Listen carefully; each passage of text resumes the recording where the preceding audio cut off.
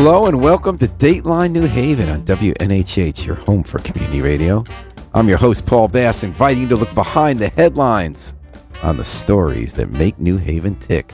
John Carl Casa makes the nonprofit world tick, or does his best to keep it ticking, which is a tall order at the moment. He lives in New Haven and serves as president and CEO of the statewide Nonprofit Alliance, which is in the middle of an existential battle. He also has some pretty interesting other jobs on different ends of the table, dealing with state budgets. He's here in the WNHH studio to tell us about that, and a special thanks to Yale New Haven Hospital providing support for today's program. Welcome, Giancarlo Casa. Nice to meet you. Nice to meet you, Paul. Thank you. And thanks for coming into the radio station today. So the big issue right now is that nonprofits are fighting for their lives in Connecticut among federal budget cuts, a new tax bill that makes it allegedly less likely that people are going to donate to charities, a greater burden to meet, and big question marks on state contracts as the state has more and more budget deficits to fill. So 2 weeks ago, you run a group called the Nonprofit Alliance. You held a forum in New Haven. You brought people who run not-for-profit agencies together, and you appealed to state lawmakers not to just keep cutting you guys as the answer to every budget fix. How'd that go? It went well. It was one of a series of 5 similar meetings that we had around the state. And we're going to get so close to that mic, you're almost touching it. Okay. How's that? Okay. It was one of a series of 5 similar regional meetings we had around the state. The idea was for our members, for nonprofit providers and others, to talk to the legislators from their district and to tell them how budget cuts and a series of budget cuts over the last few years has affected them.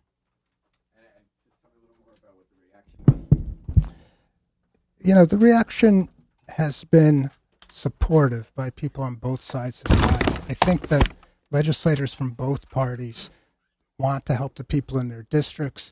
They want to support nonprofits. Because of the budget situations, that's often been difficult for them to do, and they may want to do it in different ways. But I think that at base, legislators in Connecticut do want to help the nonprofit community because it's so important to providing services on behalf of the state to the people that need it most. Well, Giancarlo, in a minute, we're about to get in the weeds, which is that there's something we're going to need to explain to our viewers about what parts of the budget can be cut, what can't be, and why a special region in Connecticut not-for-profits get hit the hardest. But I was wondering if you first could just tell us a couple of examples of how a not-for-profit agency, let's say a group home or an agency that helps people struggling with addiction, what has specifically happened to some of these not-for-profits because of the cuts that have come down over the last year or two as the state continually deals with budget deficits that have gotten as high as $2.5 billion? Yeah, the budget deficits have been high, and the prediction is that there are going to be more in the next couple of years. What that has meant has been a series of budget cuts affecting programs that are provided by nonprofits in Connecticut, not just human services programs, arts programs as well, which I know are important in this area. What this has meant is it's really put nonprofits in a precarious position, especially looking at large shortfalls being predicted for the next few years. Because looking at the next 3 years, it's very hard to see how nonprofits are going to be able to continue to provide the kind of services that they have been providing to date. What we've done, we did a survey of about 40 of our members. Every one of them has said that demand has gone up in the last 5 years. What kind of members are these? You said not-for-profits range the gamut. Who are these 40? We have human services providers, people who provide, say, behavioral health services. That means if some kid's freaking out, they got a mental health problem, and they're in school or home and need someone to talk to them or prescribe some kind of treatment. Well, all kinds of mental health facilities and substance abuse treatment, for instance. There are walk-in clinics. There are places that provide residential treatment, residential care. There are nonprofit providers who provide services both in terms of group homes, but also in terms of daycare for folks with developmental disabilities. Nonprofits provide homeless services. Nonprofits provide arts and cultural services to people in Connecticut. And how many are represented by your agency? About 400. Wow, you represent 400 in Connecticut. And are you the largest voice for the not-for-profit community? We are the voice for the nonprofit Okay, community. not just the largest, you're the voice. We are the product of a merger of two previous organizations. CAHS? No, they are still in existence. The Connecticut Community Providers Association was one, and the other was the Connecticut Association of Nonprofits. Okay. So you talked about those 40. Tell me a story about one or two. First of all, you said they all said the need has gone up. Have they all said that they have less money to work with, or is someone getting more money? They've all said that they're having trouble making ends meet. Okay. We've had some places close. There was How many? Well, it's hard to know how many exactly, but I know, for instance, of one in the Hartford area that provided services to families of formerly incarcerated and incarcerated people. Part of the reason they closed was because of budget cuts. I think we had here in New Haven the crisis last week with the closure of the Community Action Agency. And it's really just partway back open, and I think it's unclear whether it's going to survive after the heating season is over, the emergency oil heating season. But Giancarlo, tell me a story about one or two that how their work changed. You said one or two closed. Tell me about a specific agency that is doing a specific job with less and having to do more. Well, Oak Hill, for instance, is a very large developmental disabilities provider, and they run a number of group homes. And they have closed a couple, which means people who are in those group homes have had to move. They've had to consolidate some of their care. And do they have fewer people watching each of the kids? Or I guess these aren't kids, are they? Are they adults? They're people of all different ages. And do they have fewer people watching them and therefore not as close care? Or? Well, I think some of it is because there are vacancies, but others but they closed the homes because they just didn't feel like the funding that was coming in from the state was enough to keep I do feel like that's one of the hidden ways that these budget debates affect real people. Because usually, we read the articles, we do our stories, the politicians talk about it, and you're hearing about high-profile groups. But when I'm talking to people who aren't just day-to-day involved news, they talk about, to me, how they had a relative they've cared for who cannot live independently, who for years was at a group home in Connecticut. They felt did a good job, and now the person had moved farther away with fewer people taking care of the business. And it seems like that's how it's hitting people on the ground. Yeah, I mean, we read frequently about, for instance, the opioid crisis in Connecticut. We had over 1,000 people die from opioids last year. As that has been going on since 2013, substance abuse funding has been down about 30%. So I think from the state? Yes. So I think that illustrates. Since what year? Since 2013. Wow, just when that's happening. Yeah.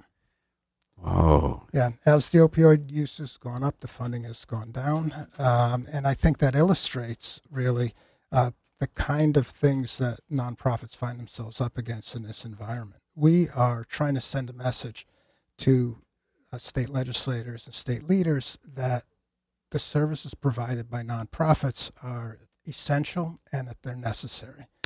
All right, now what the legislators tell you, I'm sure, is that they just have no choice. There's no money. That is what they say.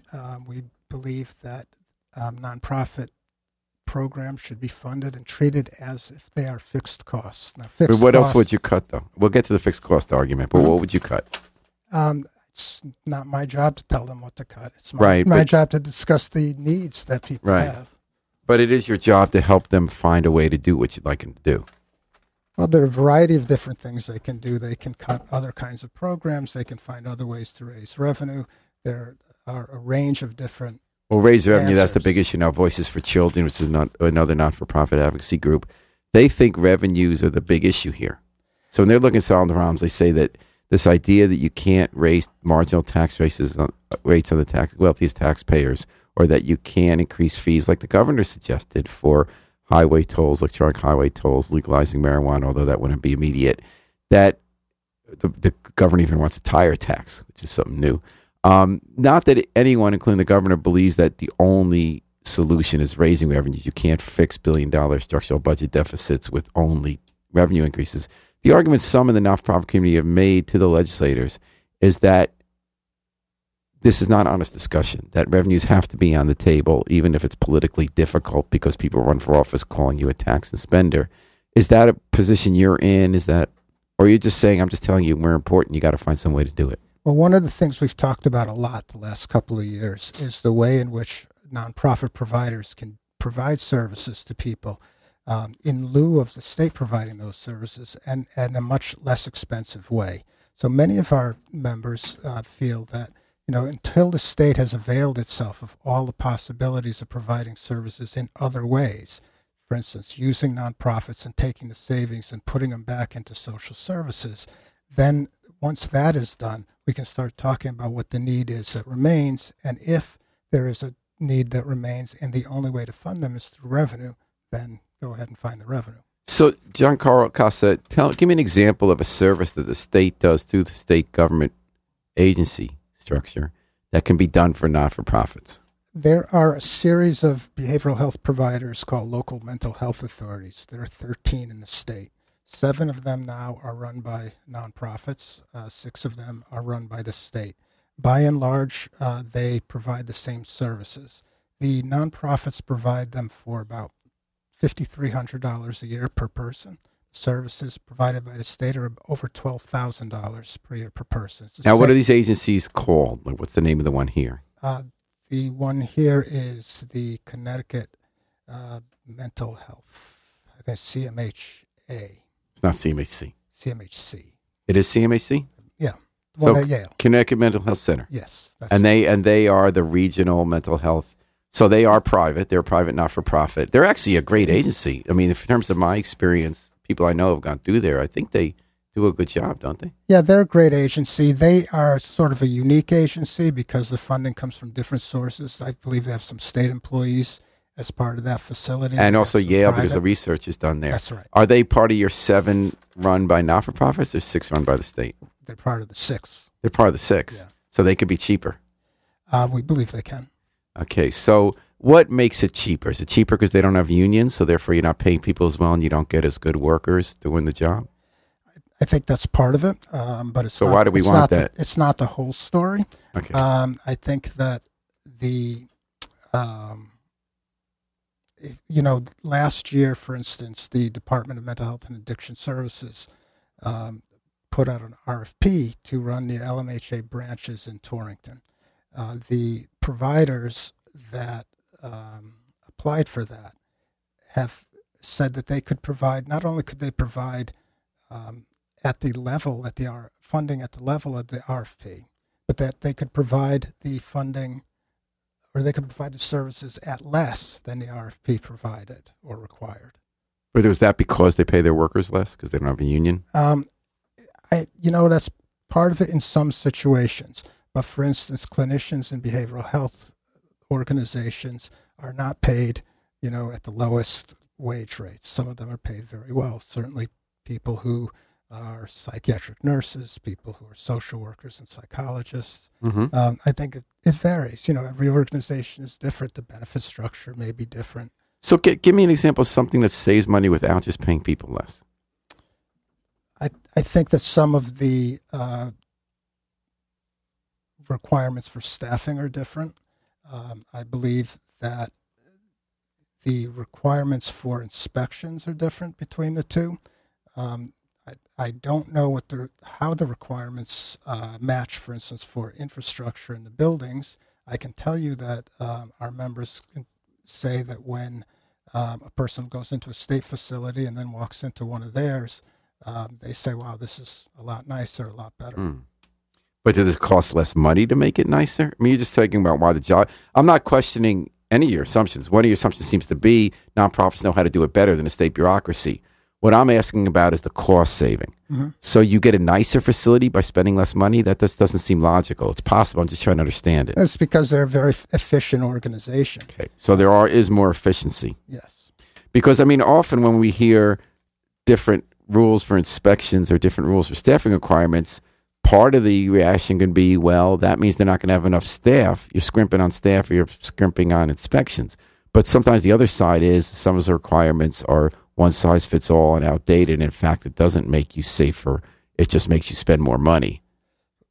Well, we only have had one real state study that kind of compared the quality of nonprofits with the quality of state services. And that was done in 2009 by the Program Review and Investigations Committee of the General Assembly. Mm-hmm. And what they found was that not only they found 40% fewer deficiencies of what they call deficiencies in the nonprofit facilities, and that those deficiencies were remedied in a much higher rate, and that overall the quality ratings for nonprofits were at least as good, if not better, than the state facilities. That's so you're not saying me saying the state. So you're is saying bad. not-for-profits spend less but get higher quality. Correct. But part of it is labor savings, correct? Yes. And so you believe that this study would go against the argument that if you just spend less on people, you're trying to go cheap on the quality of the workers, and the care is going to be worse. Absolutely. Absolutely. The quality has been shown to be at least as good as that of state facilities, if not better. So And that's the only state study that's been done of them. So at your forum 2 weeks ago at Science Park, there was a Republican lawmaker who she has a background in social services herself. She said, let's do a lot of that. Let's offload a lot of state work onto local not-for-profits. The answer she got, let's say from Tony Harp, the mayor of New Haven, she was on the radio here talking. She said, that all sounds good the first year because like you, she believes these agencies know how to do it better. But she said in her experience in 21 years at the Capitol was that the first year the state tells you we're doing this because you're more efficient, so we'll get more bang from our buck. We're not going to just cut over time and have you be in a convenient way to cut. But that becomes the place where they cut, and that it just becomes a way of not having to deal with the problems and making quality worse over time because, in fact, once it's offloaded to a private not-for-profit, it becomes easier to cut over time. The mayor is correct that those line items are cut time and time again because they're vulnerable. The state facilities tend to be a little more consistent in the funding that they've received. That's true. But what is not true is that the quality's gone down. I think the quality has been shown time. But if you cut them, again. she's saying the first savings come from what you're arguing, that the not-for-profits could be more efficient and they're better at the job. But she said over time, inevitably, then the savings become just cutting them and there's less they can do. And the state is not meeting its needs. Look, if you save $1,000 on a given service or facility in the first year, you've saved $1,000. But that $1,000 rolls forward into the future. So it's not just savings in the first year. I mean, you can talk about first-year impacts on a lot of things. If a building is built in New Haven and property taxes are paid, that bump happens in the first year. Then it's built into. You're talking about the permits, not the taxes. No, I'm talking about the taxes. The taxes you'll get every year, but the permits are one-time revenue. It's the one-time saving. But what I'm saying is you get that bump in your budget the first year when the taxes come in, and then it's just part of your base. Yeah. And the savings work the same way. You get the savings the first year, yes, and that becomes part of the base of what it costs you to provide services. We're talking about the existential crisis facing not-for-profits in Connecticut with the man who's taken the lead in trying to convince the state not to just throw not-for-profits overboard. His name is John Caracasa. He runs the Nonprofit Alliance, which represents 400 not-for-profits in Connecticut. So let's get back to the meat of what you've been talking about. 47% of the not-for-profits are funded from 47% of the state budget that is not reserved for fixed costs, meaning there's 47% of the state budget that if we have to make a cut because of a deficit, if the governor has to make an emergency rescission, let's say, that you can just cut there. There's 53% of the state budget, and tell me if I'm saying this right because this was your job, not mine, that you can't just cut because you have contractual obligations. It could be union contracts, it could be court orders, it could be legislative rules about what has to be set in stone. Am I correct in that? Well, it's bonded indebtedness, for instance, is a large part of that, and pension obligations, pension liabilities. But there's more than that, the 53% of the budget, right? No, all of that adds up to 53%. Those pensions? Pensions, unfunded pensions, both teachers. Remember, the state pays for teachers as well as state employee retirements and other post-employment benefits.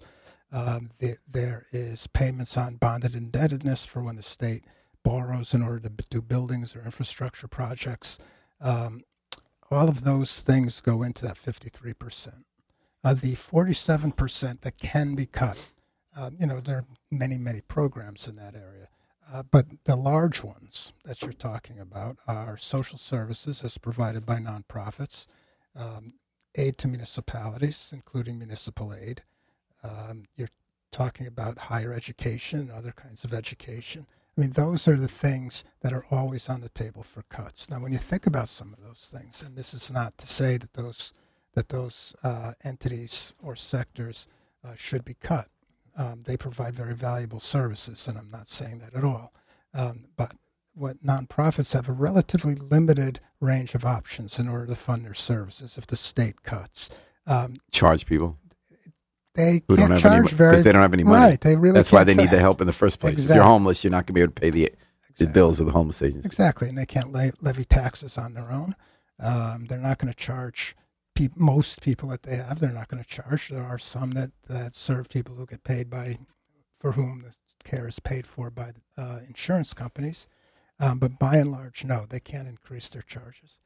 So you're arguing that there's a way to have the same rules applied to that 47% as to the rest of the budget so that you can't just cut it. How would that work in practice? I think that what it is it's a mindset. It's a mindset that nonprofits have been cut to the bone, and that because nonprofits have no choice, because they can't charge others, because they can't raise their own taxes, the only thing they can do if they're continued to be cut is to reduce programs, perhaps close programs. And people depend on those programs. You know, last year, the state was without a budget for a long time. The Department of Developmental Services asked their providers to take furlough days. You had people, we've heard stories from our members that provide those kinds of day services for folks with developmental disabilities.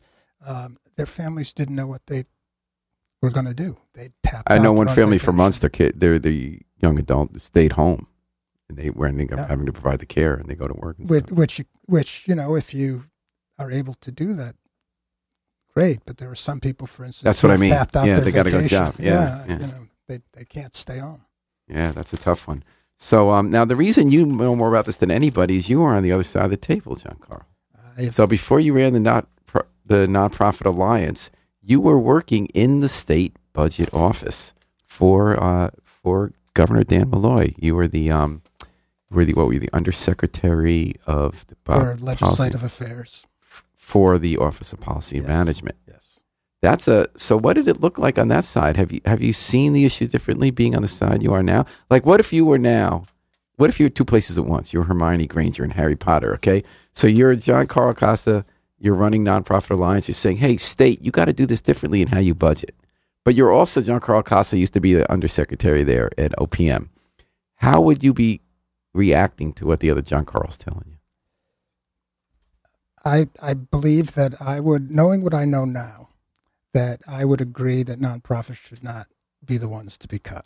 But what would you cut? What would you say? Because you'd be at the meetings every day saying, "Oh my God, what do we cut?" Well, Ben Barnes would be in there with you saying, sweating bullets. Doesn't really serve a purpose as to say what I personally would do. I'm here to represent. No, but I mean, what would it look like to you? nonprofits. You see, what would it look like to you when you listen to this John Carl make the case? I would say there's yet another need that the state has, and the state has a burgeoning amount of needs.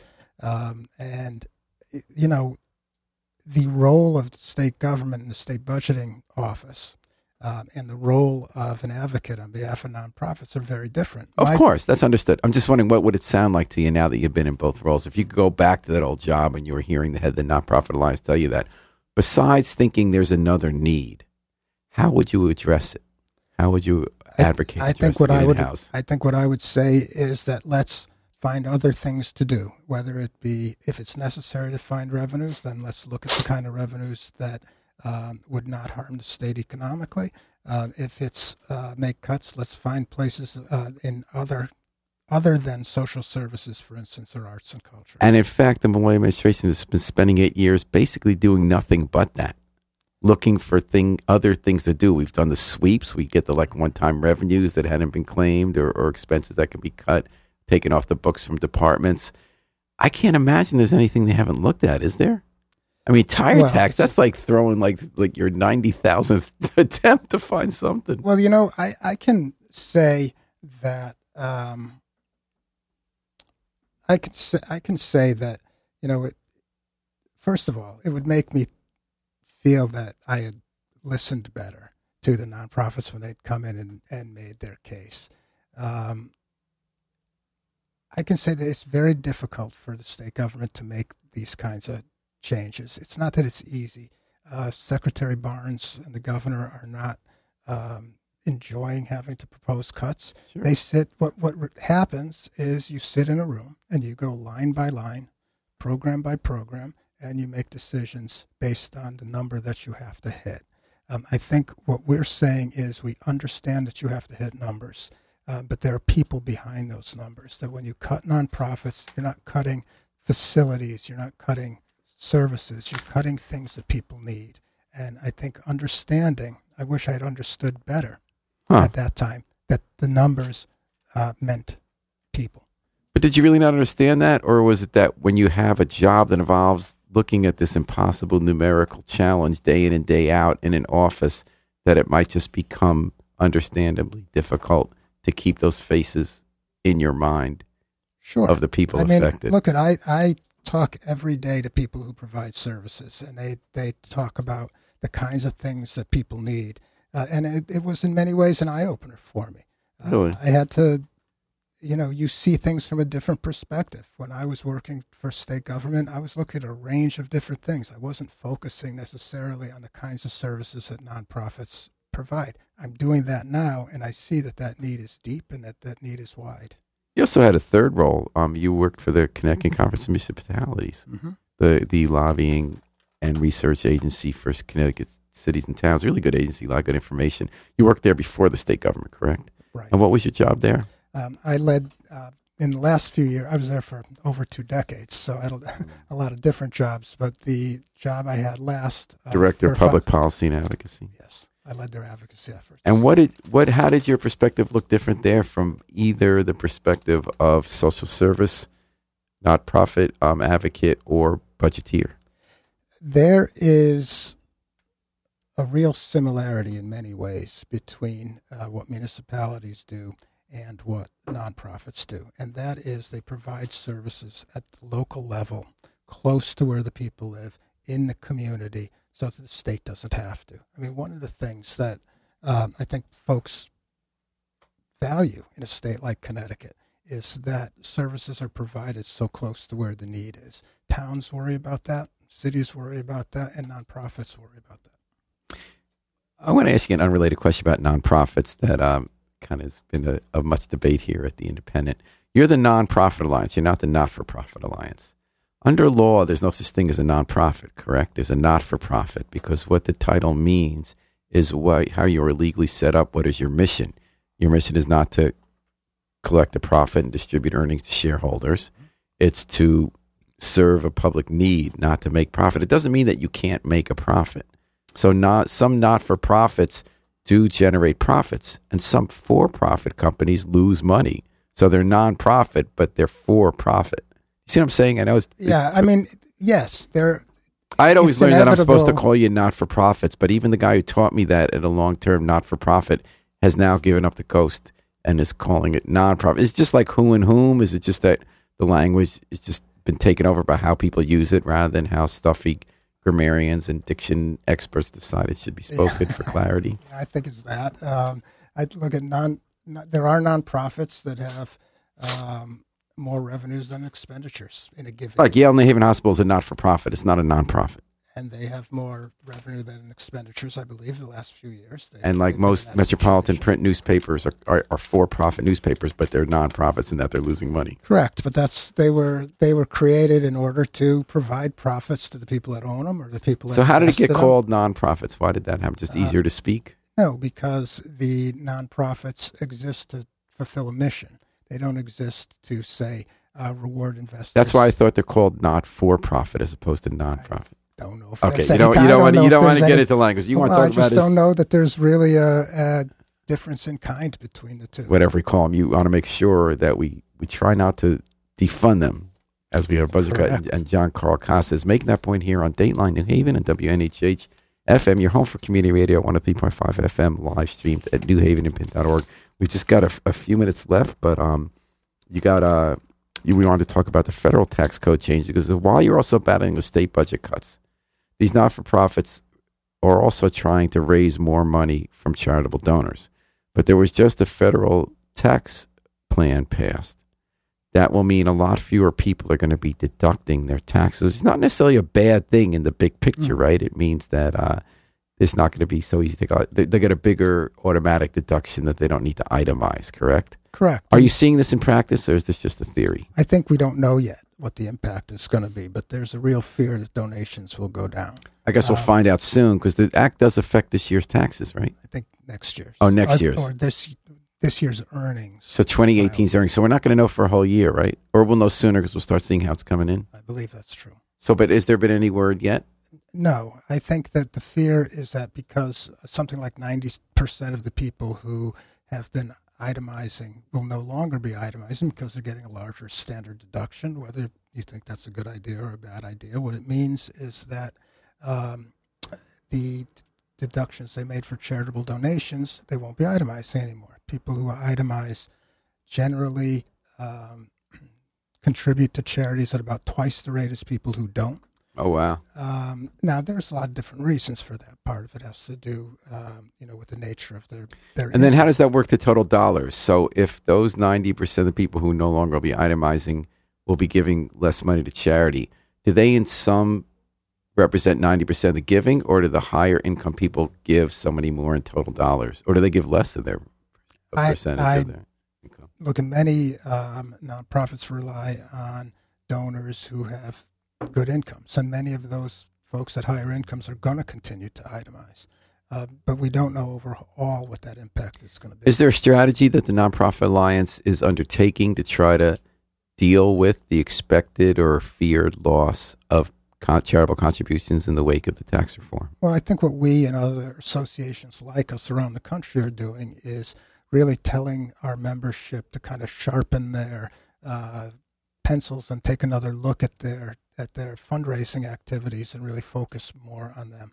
I think another aspect of the federal tax changes that doesn't get talked about but should is the fact that there's going to be massive deficits in the out years. I think the deficit caused by the tax changes are something like $1 trillion or $1.5 trillion. Yeah, 1.5. Yeah. And you've already seen leaders in Congress say, "Well, let's tackle some of these social programs." Well, what that means is there's going to be less money to take care of people in need. That's going to be more demand on nonprofits who are going to be stretched farther and farther in their efforts to provide the services. When the first George Bush was elected president, he had a plan of 1,000 points of light, which was that we're no longer going to have government be the main solver of social problems. We're going to rely on these charitable donations and not-for-profits. Part of the criticism of the time was that that's government abdicating its role. I know that you have to deal, Giancarlo Casa, with real life and today and tomorrow, and fighting budget cuts, making the argument to move to contracts and nonprofits, rather than having, as a way to save the state money but keep the services going, looking for ways to get around the tax reform changes or to deal with them so that people will keep the charitable giving up. But do you think long term that it began with thousands of points of light, that it's a losing game to not just have society make sure that government tackles social problems by taxing people enough and spending that money well? I think the government and nonprofits can have different but appropriate roles in providing services. If you think about the government as setting the goals, as overseeing the way in which the service is provided, that's an appropriate role for government, and it should play that. Nonprofits can provide the services closer. They can provide them in the community. We believe they can provide them less expensively and in a higher quality. All right. Well, I've learned a lot in just 33 minutes from Giancarlo Casa. Thanks a lot for making the time. Giancarlo Casa, from coming on to WNHH Radio's Dateline New Haven program. A lot to talk about, a lot to follow as this legislative session goes on. And nonprofits are fighting for their lives and for our families' lives. Yes, they are. We're doing it every day. So good luck in the trenches. Thank you. Anything you want our listeners to do now that they've heard you talk? If you can talk to your legislators, send an email, tell them to support the programs provided by nonprofits, that is not an area where state leaders should look to cut. All right. Also, thanks for listening today, and thanks to Yale New Haven Hospital for providing support for today's program. We're going to take it on with the Afro-Semitic Experience, performing I Wish I Knew How It Would Feel to Be Free from the group CD, A Plea for Peace. Now, we know what it's like to be free, We just got to remember to book our flight. Book your flight with us all day and all night long here at WNHH, New Haven's home for community radio.